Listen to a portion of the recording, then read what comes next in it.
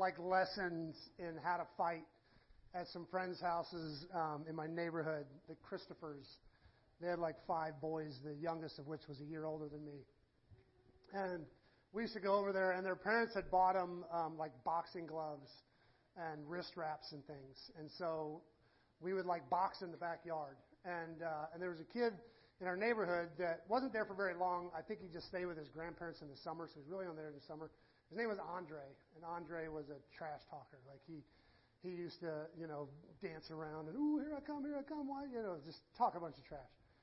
And we were over at the Christopher's one day, and everybody was boxing, and I'd never tried it. I just watched everybody else, and Andre had wailed on about 3 kids in a row, and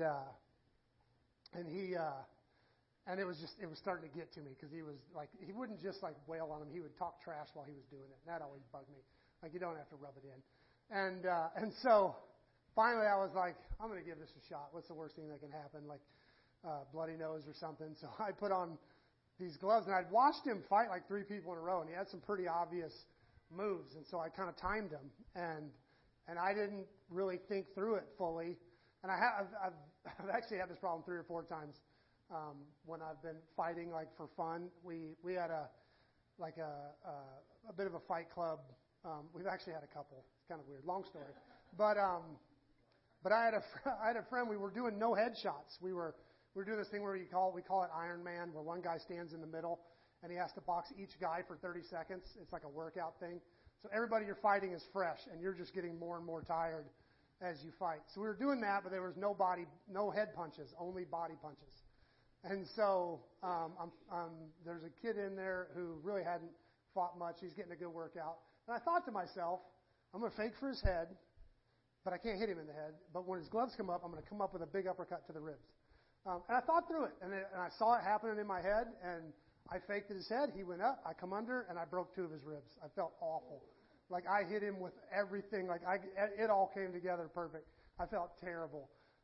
Anyway, this was not Andre. That wasn't even supposed to be in the story. But it was the same kind of thing. I timed Andre out. I knew what he did, and he did the same thing every time. And so I waited. I came up. I didn't do anything fancy. He threw the funky jab that he stretched out to throw. I kind of slipped it and hit him on the chin and knocked him out cold. 1 punch. The whole fight was 1 punch. Everybody goes nuts. The whole place goes nuts. I suddenly turn into Rocky. I'm like, yeah, Adrian! I'm the best fighter on the planet, and all of a sudden I'm the cocky. I'm like, what do you want, Andre? What? The thing that was driving me nuts that he was doing, now all of a sudden I'm doing it. And Eric Christopher, one of the Christopher brothers, you could tell, and he was a super nice guy. You could tell he was like, we better put him in his place.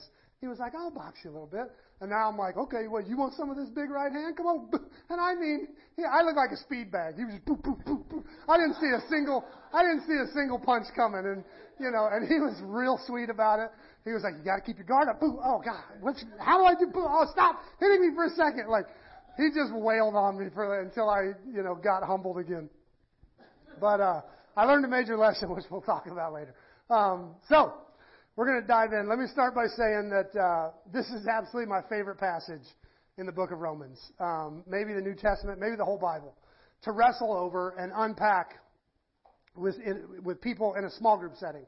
I've never preached on this, which is interesting because I've spent hours and hours and hours chewing on this in smaller groups, which I think is the best way to do this passage. But we're going to do it. So this is my first time doing this from the pulpit, and honestly, I have no idea what to expect. I told Esther they might fire me today. I don't know what's going to happen here. But we're actually going to cover a lot of ground in the book of Romans, but honestly, it shouldn't be a very long message, comparatively speaking, of course, because the content of this chapter and a half that we're going to actually cover and dig into isn't really that complicated to unpack. It's just really, really difficult to apply and actually live out.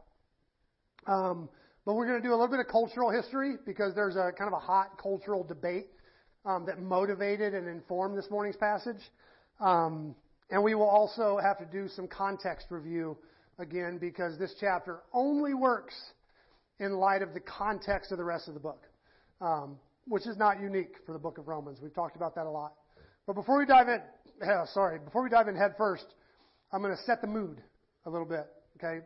I'm going to read one verse just to set the mood and kind of give you an idea of what we're dealing with here. This is the very first verse of chapter 14.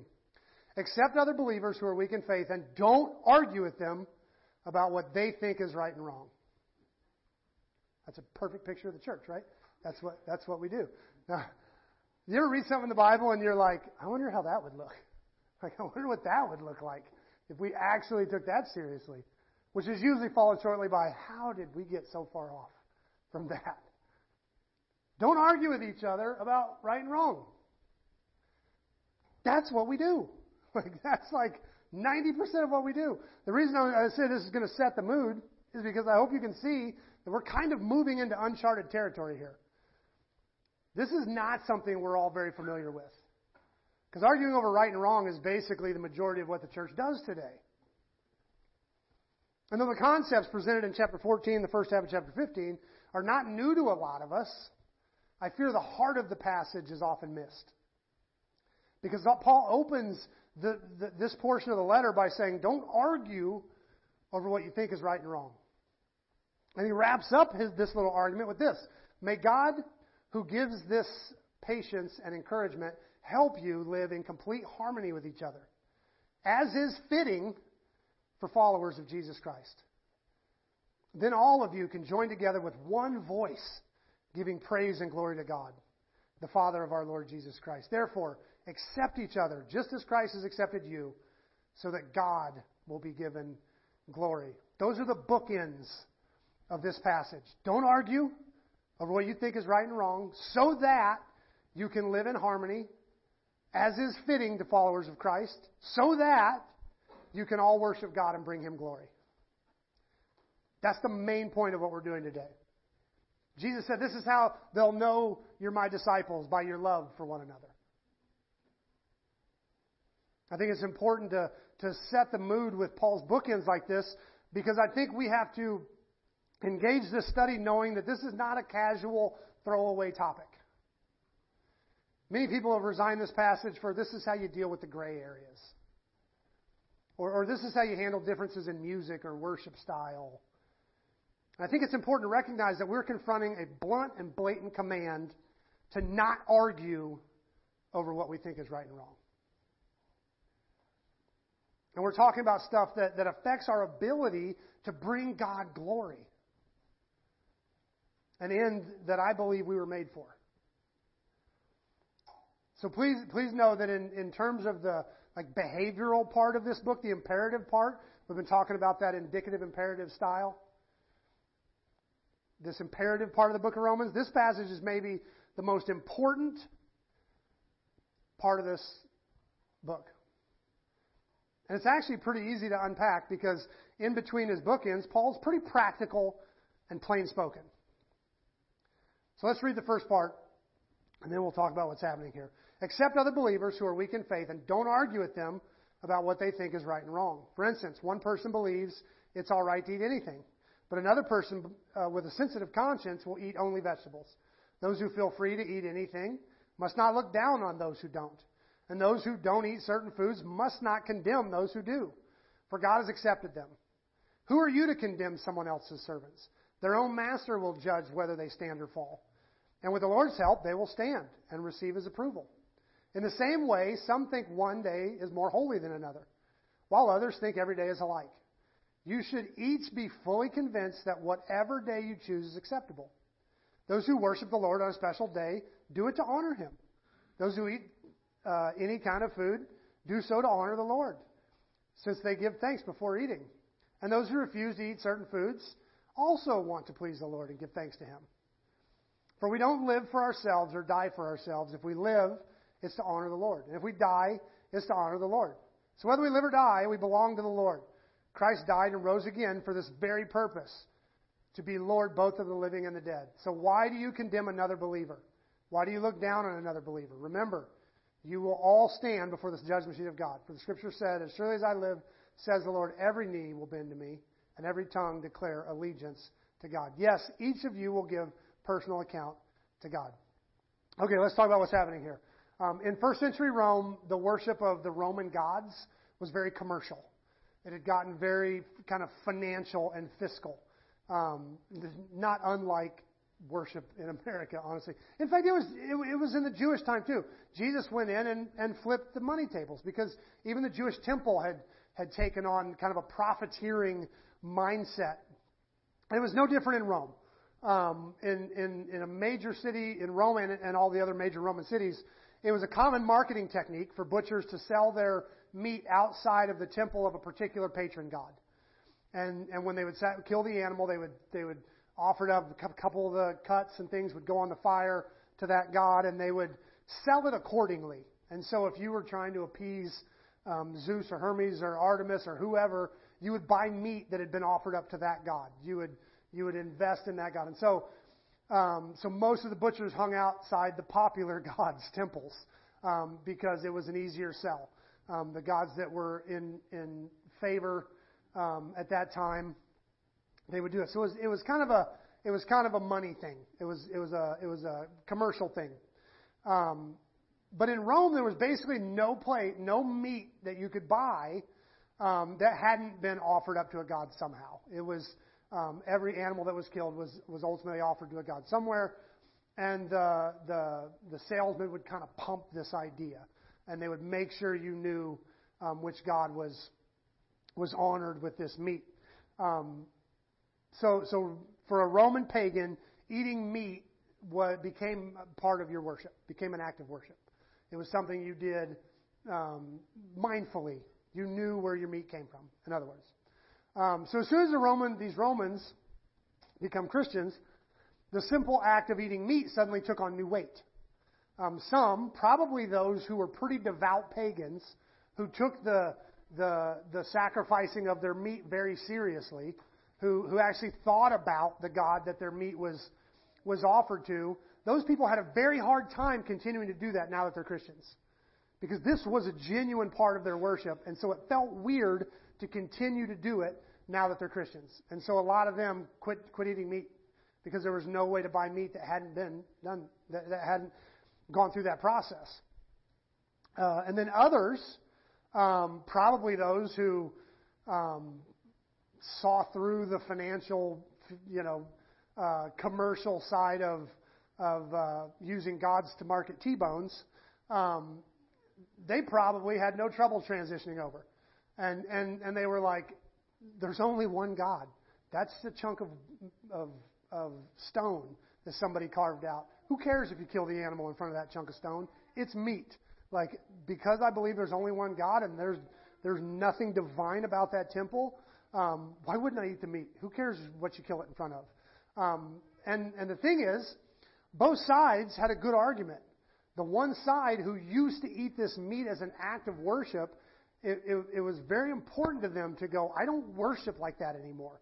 I don't do that anymore. And the other side, who probably didn't really see much worship in their meat eating to begin with, were able to transition very, very easily. And that was the hot topic of the day. It was actually a very big deal. In a place like Rome, where you literally couldn't buy meat that hadn't been at least perfunctorily sacrificed to an idol, some Christians ate whatever they wanted, and some had to become vegetarians, and they fought over it. And which is exactly how Paul starts. For instance, one person believes it's all right to eat anything, but another person with a sensitive conscience will eat only vegetables. That's how he starts his argument. And just to make sure you don't think that this is kind of a moot point for us because we don't really do this with meat anymore, Paul kind of expands it. He then says, in the same way, some think one day is more holy than another, while others think every day is alike. And you should be fully convinced that whichever day you choose is acceptable. So now we have meat offered up to idols and also holy days. They're also on the table. And I think we still struggle with this a bit. Some folks see Sunday as different. You dress nicer. You put your best foot forward. You recognize that we're gathering with the people of God to approach the throne of the Almighty together. And that should not be taken lightly. So you do things differently. This day is special.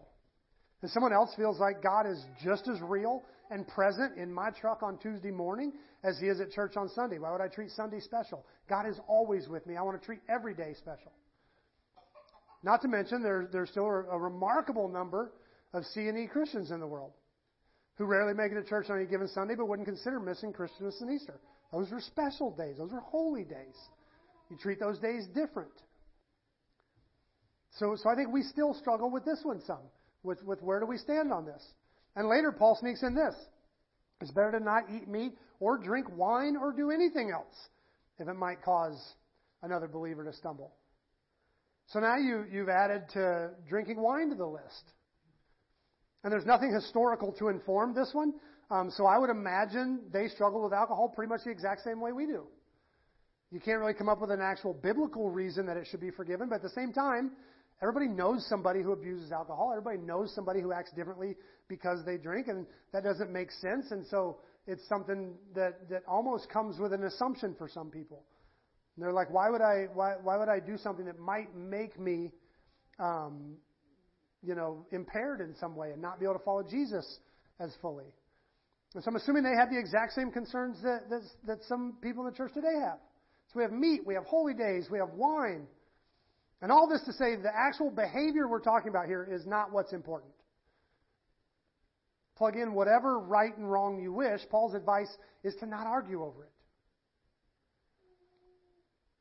And I do have to admit that many don't see this chapter exactly the same way I do. So please feel free to disagree with me on a lot of this. Maybe most don't. But all three of those, meat, holy days, wine, are gray areas. Some people believe those are gray areas. I argue they're not. These are things that these aren't things that were strictly forbidden in Scripture, a lot of people will say.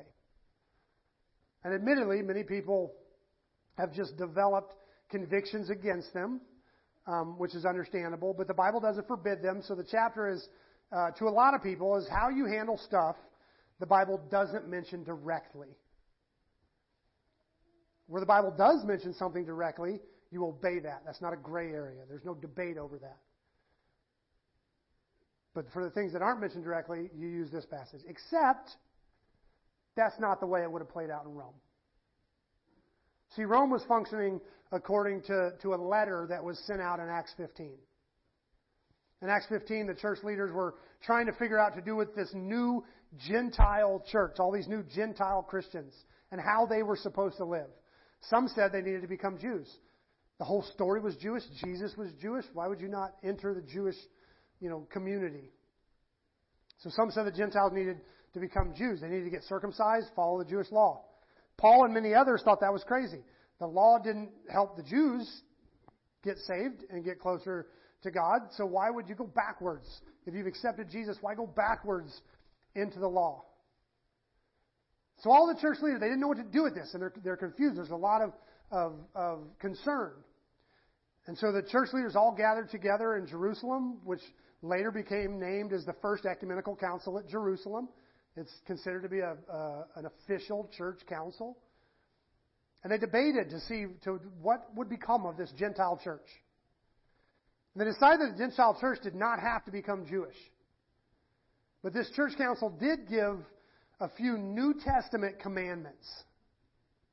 And these brand new Gentile churches all over the Roman Empire were given these. It was sent out to be circulated. And here's how it read. It said, "This is a letter they took with them. This letter is from the apostles and elders, your brothers in Jerusalem. It is written to the Gentile believers in Antioch, Syria, and Cilicia. Greetings. We understand that some men from here have troubled you and upset you with their teaching. We did not send them. So we decided, having come to a complete agreement, to send you official representatives, along with our beloved Barnabas and Paul, who have risked their lives for the name of the Lord Jesus Christ. We are sending Judas and Silas to confirm that what we have decided concerning your question. For it seemed good to the Holy Spirit and to us to lay no greater burden on you than these few requirements. You must abstain from eating food offered to idols, from consuming blood or the meat of any strangled animal, from sexual immorality. For if you do this, you will do well. Farewell." Now, please remember, this is at a time when there's no New Testament yet. Like Paul is actively writing some of the earliest books in the New Testament. The 4 Gospels weren't written for another almost 20 years. There is no Bible. All they have is this letter. That in essence, and the Old Testament is their Bible. Paul's written some letters, and some of them bounced around a little bit, but there was no complete New Testament yet. For the church at this point, this letter from the leadership in Jerusalem was the closest thing they had to a New Testament. It basically amounted to an invitation to join the team and follow 5 little commands. Easy peasy, lemon squeezy. Except one of the 5 official New Testament commands was to abstain from meat offered up to idols. So the Romans, this passage could not have been a gray area. This is maybe as black and white as it gets. They have a written command from the apostles and elders, which we also have in Romans 15, and yet they didn't all obey it. Anybody feeling uncomfortable?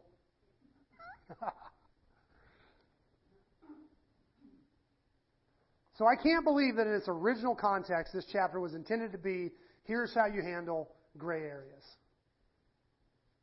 Which is terrifying, to be honest.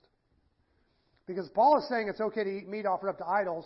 When we have Scripture in Acts 15 that says it's not, then where does that stop?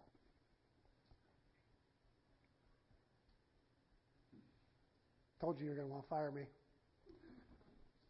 Well, before we unravel all of that, which we are going to do, and how I believe we're supposed to actually apply Romans 14 and 15, let's draw out a couple kind of inferred realities that are present here.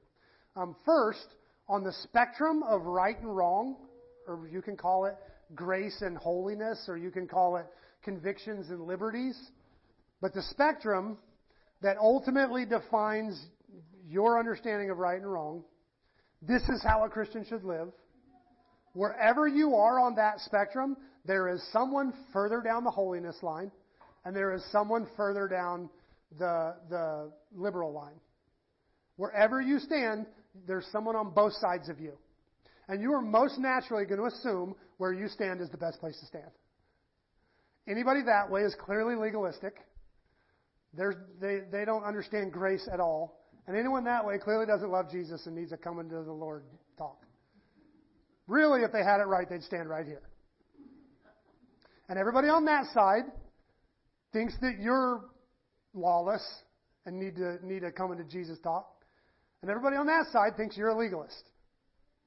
Okay? No matter where you stand. So you're going to assume your place should be pretty much the right place.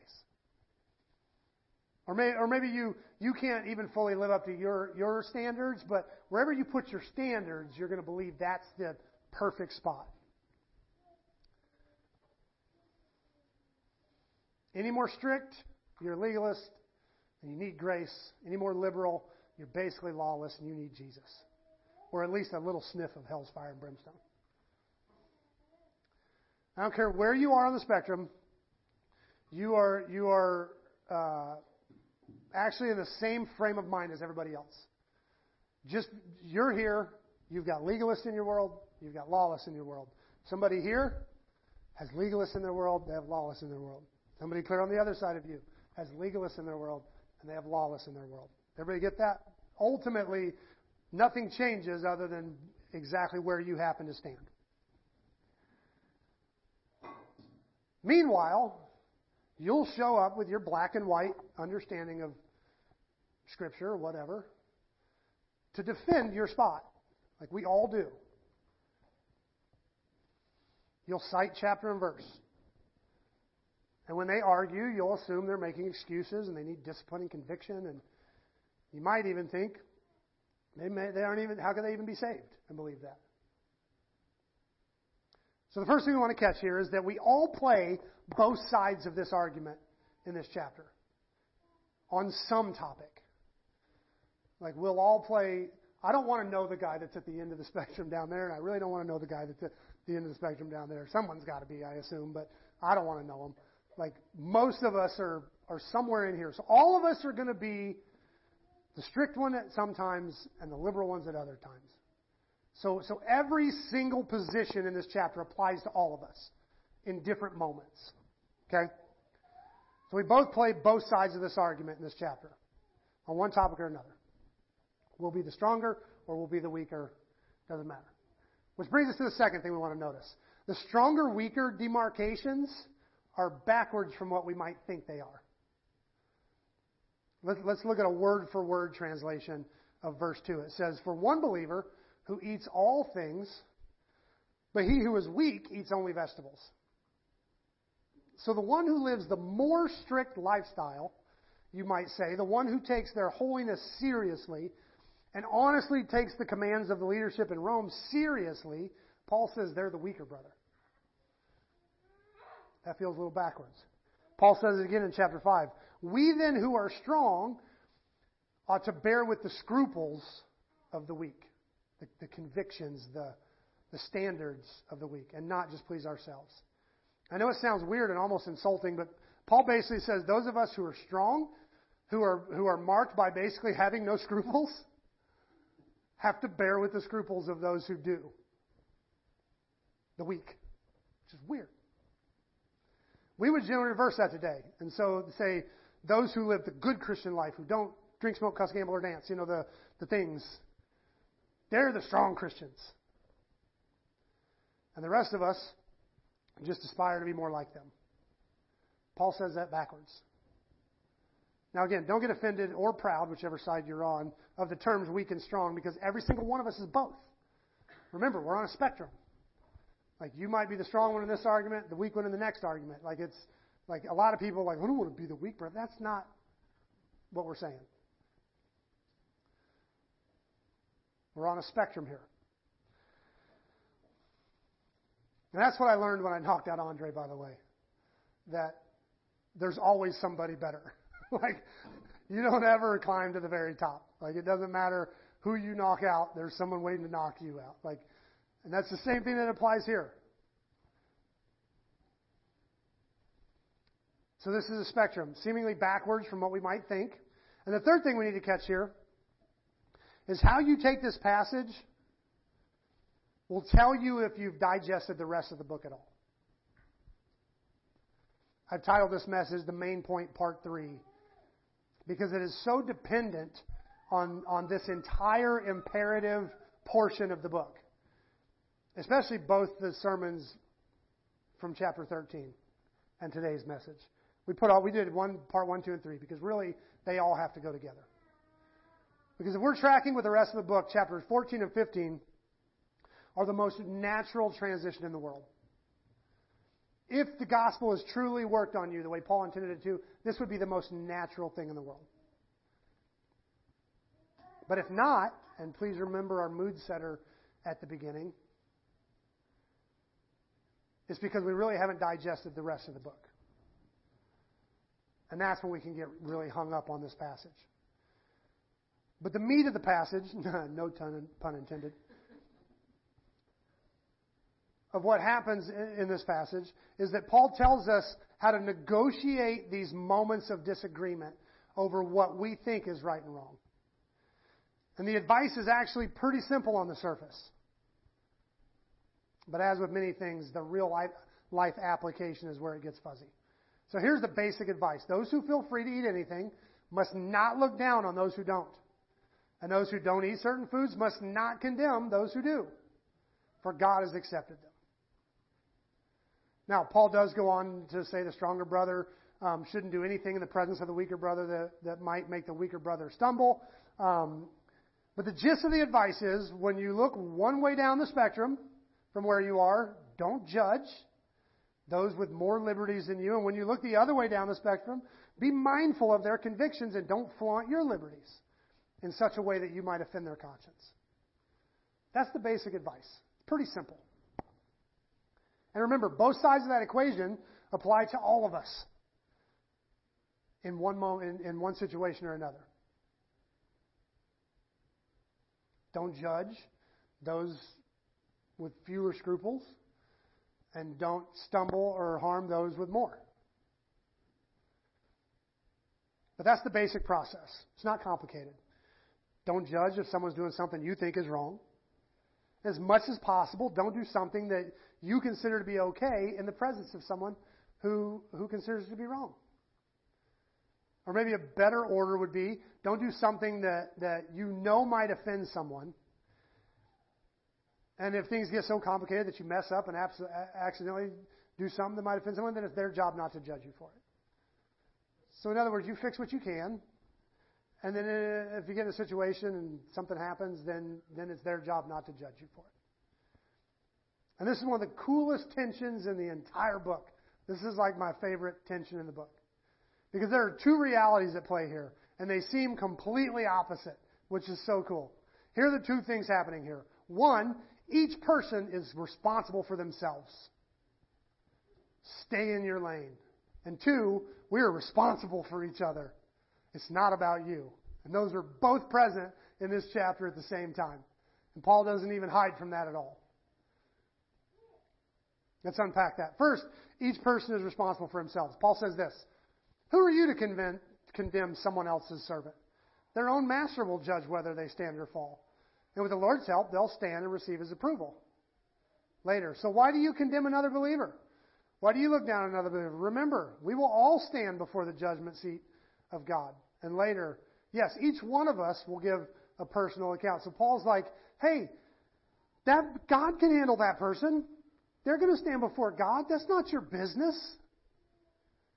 And yet, then he tells us, but you curb your behavior because you're responsible for other people. So I can't state this strongly enough. This is not a passage about how to figure out right and wrong. That's not what's happening here. And that's the bummer, is we go to this and we try to figure out what qualifies as the type situation you can apply to Romans 14. Is it gray area? Is it black and white scripture? Is this? That's not what's happening here. Paul's not trying to help us find a way to sort out right from wrong. Every time I study this passage with people, most want to say, this advice works great for gray areas like drinking or going to R-rated movies or cussing, but the stuff the Bible clearly says is sin.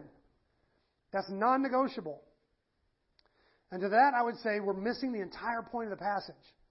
The passage is not about which items are open for debate and which ones aren't. This passage is about your role in the sin and conviction of another believer. Or maybe a better way of saying it, this passage is about whether or not you get to be the Holy Spirit. Because ultimately that's what most of us want. If you think this passage is only for gray areas and not clearly defined biblical sins, I'd say for your life that's absolutely true. You absolutely should call sin what the Bible calls sin. And you should shape your life around that. There is no gray area. The Bible says it's sin, and then do it. I mean, don't do it. Whatever. Shape your definitions of sin exactly off what the Bible says. There is no debate. Absolutely, that's true. And anything that the Holy Spirit just convicts you of, that's just as real. If it's in your heart and you just know you're not supposed to do that, you're not supposed to do that. That would be sin to do it. Paul makes that clear in this chapter. And still, it's not your job to do that for somebody else. That's the hard thing about this chapter. Is we think if we allow this chapter to be what it is, then all of a sudden our grasp of black and white scripture weakens. No, that's not what it's saying. For your life, for what you define in your life as sin, the scripture is the measuring stick. It is the plumb bob. It is what holiness is. What this is saying is, what do you do if somebody else is doing something that doesn't fit what you see? And that's where it gets hard. Because Paul says, that's not your job. That's not your job. Your job is to go to the scripture, obey it. It's not your job to make other people do it. Paul says plainly, who are you to judge someone else? They stand before God, and you are not God. We read this passage. We read the passage last week, but it's essential in this morning's passage. This is one of the key features of the prophesied new covenant, the covenant that Jesus named and called at the Last Supper. Jeremiah said, this is what the new covenant is going to look like. Jesus took the wine and he said, this is the cup of the new covenant. Here's what Jeremiah said it was going to be like. The day is coming, says the Lord, when I will make a new covenant with the people of Israel and Judah. This covenant will not be like the one I made with their ancestors when I took them out by the hand and brought them out of the land of Egypt. They broke that covenant, though I love them as a husband loves his wife, says the Lord. But this is a new covenant I will make with the people of Israel in those days, says the Lord. I will put my instructions deep within them. I'll write them on their hearts. I'll be their God. They'll be my people. And they will not need to teach their neighbors, nor will they need to teach their relatives, saying, you should know the Lord. For everyone, from the least to the greatest, will know me already, says the Lord, and I will forgive their wickedness, and I will never again remember their sins. This is one of the key features of the new covenant, and it's that the Holy Spirit will be the Holy Spirit. I have a personal theory. I haven't put a lot of time into this. That legalistic Christians have trouble believing in the active, actual working power of the Holy Spirit. I haven't fully researched it, but it seems like a lot of the denominations and churches and even individuals who are the most uncomfortable with the idea of the Holy Spirit's power working actively in the life of believers to do miraculous things or heal or even cause people to speak in tongues. The people who have the biggest problem with that tend to be the most legalistic. And I think there's something in the theology of the Holy Spirit there that we trip over. It's like when they stop believing that the Holy Spirit can do these miraculous things, they also stop believing that the Holy Spirit can actually convict someone of sin and empower them to do better. Like I say, just a theory. But again, this passage is not about sorting out right from wrong.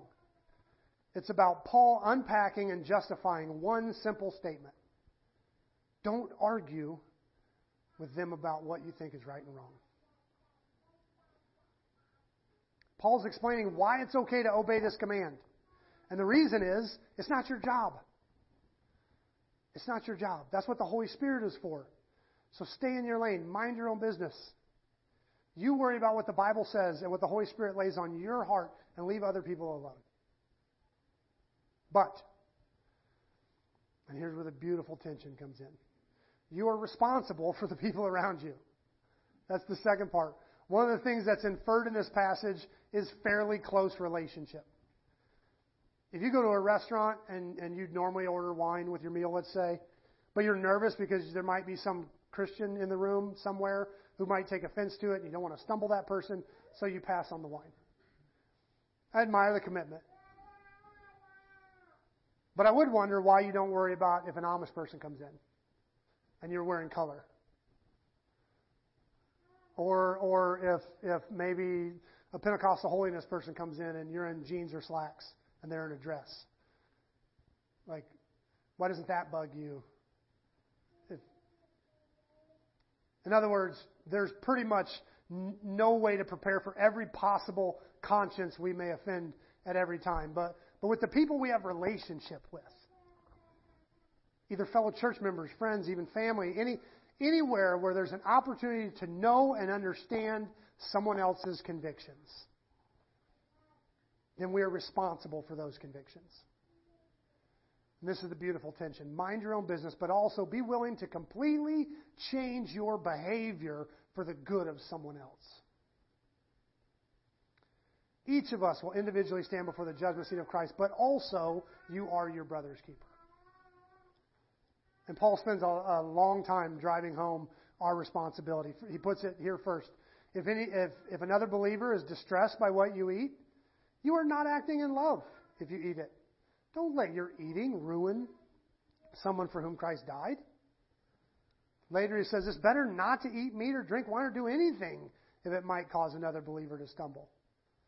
We who are strong must be considerate of those who are sensitive about things like this. We must not please ourselves. We should help others do what is right and build them up in the Lord. And all of this is utterly dependent on the passage we read last week. Owe nothing to anyone except your obligation to love one another. If you love your neighbor, you will fulfill the requirements of God's law. For the commandment says you must not commit adultery, you must not murder, you must not steal, you must not covet. These and other such commandments are summed up with one commandment. Love your neighbor as yourself. Because love does no wrong to others, so love fulfills the requirements of God's law. Love your neighbor as yourself. And it sounds so warm and fuzzy. Belongs on a pretty motivational poster on the wall. Until Paul actually unpacks it and says, if it's good for your church friends for you to be a vegetarian, then that's what you do. That's a tall order. Because that's what love looks like with shoes on. Love is hard. Love is when you say, I cannot come up with a single reason why this would be wrong, but you are so much more important to me than this thing. Nowhere in my heart can I find a reason why I shouldn't be able to eat this, drink this, do this. I can't even dream up how this could offend God. But you are so much more important to me than this. I'll drop it in a second if it's good for you. That's what love looks like with shoes on. And it only works in the context of this entire book, which I think Paul hits on in the very last verse of the passage. He says, therefore, accept each other just as Christ has accepted you, so that God will be given glory. Because it's real easy to look down the spectrum and go, those people are a mess. And forget that so are you. And Jesus loved you right there in your mess. And how easy it is to know that you're loved by Jesus no matter how messy you are, and then go, yeah, but that guy, he's blech.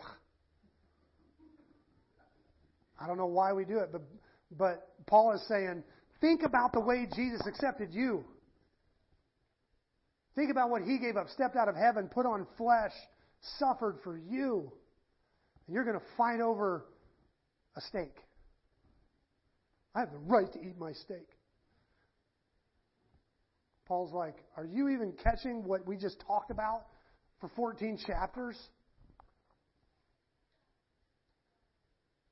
Only when you've stood at the beginning of this book and found yourself the vilest of sinners. Only when you've watched God not only save you when there was nothing you could do to save yourself, but also set you completely at peace with Himself. Only when you've struggled with your sin, wanting with everything in you to stop sinning in light of what amazing things God's done for you, only to realize you cannot escape the sin that's in your heart. Because that's what Paul does in chapter 7. And only when you stood in chapter 8 and realized that despite your complete unworthiness and you being completely incapable of overcoming sin, even after getting saved, despite all that, there's no condemnation. And despite all that, there's nothing that can separate you from the love of God in Christ Jesus. And only when you've contemplated God's sovereignty in chapters 9, 10, and 11 and said with Paul, oh, how great are God's riches and wisdom and knowledge. How impossible are His ways beyond finding out. And only when you've stood with Paul and agreed that in light of such grace, such love, such beauty, the only thing that's even reasonable is to lay yourself down as a living sacrifice, holy and acceptable to God. Only then are we even capable of saying, it totally makes sense that I would change my behavior for the good of someone else. It totally makes sense that I would accept them even when they seem to me to be vile, because I was accepted when I was vile. Only then does it make sense for me to lay down anything for the good of someone else.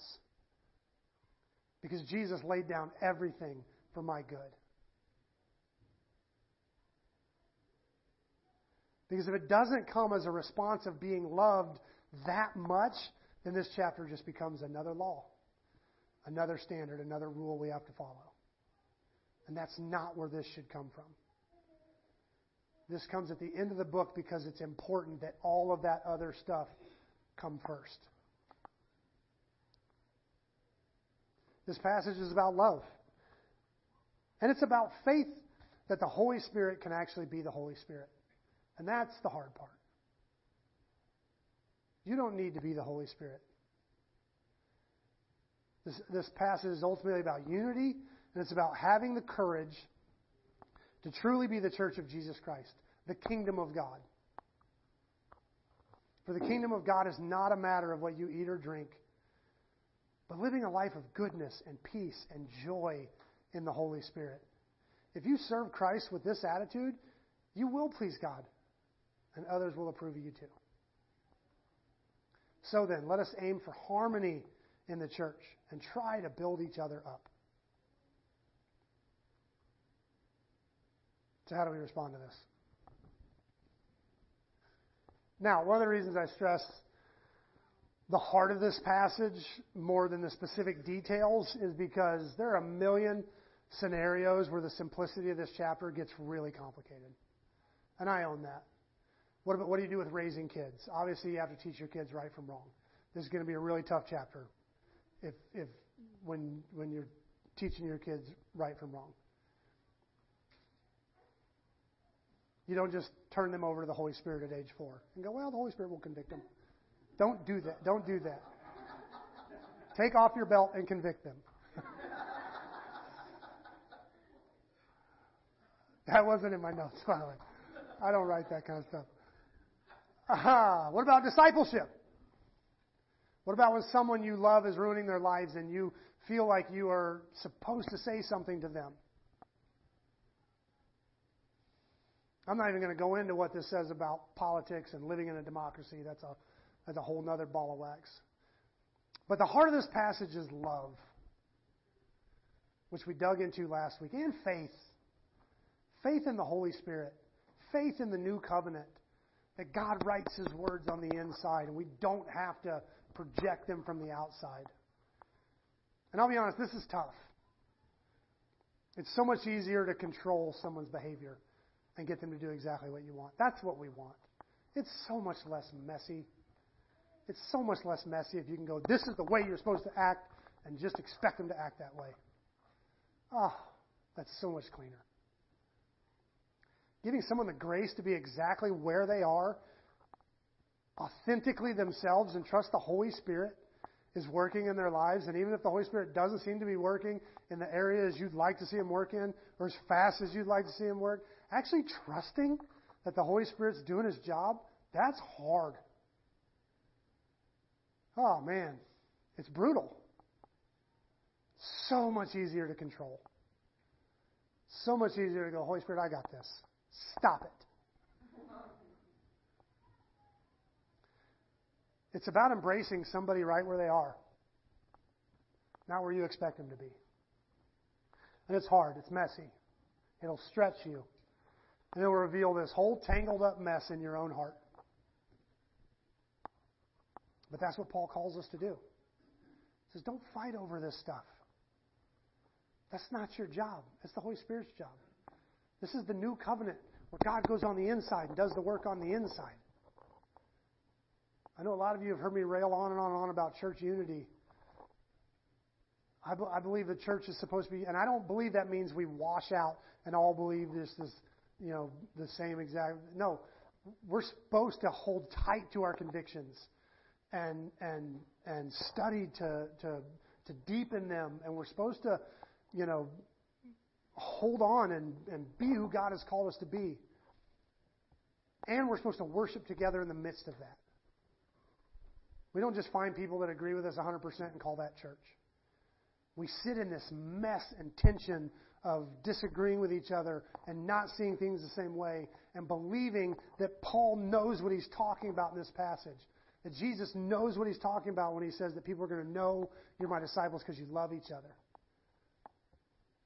That doesn't mean you find people, a bunch of people that you find it super, super easy to love.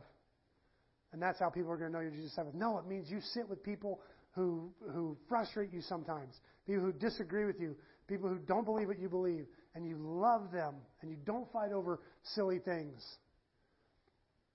And the world sees that and they're like, I mean, look at what's happening in our world. It's being torn to shreds because we can't agree on it. We can't even talk to somebody we disagree with. That's absurd. And the church could be so different right now. The church could be an actual light. I have no idea where I'm at, Brett. Sorry.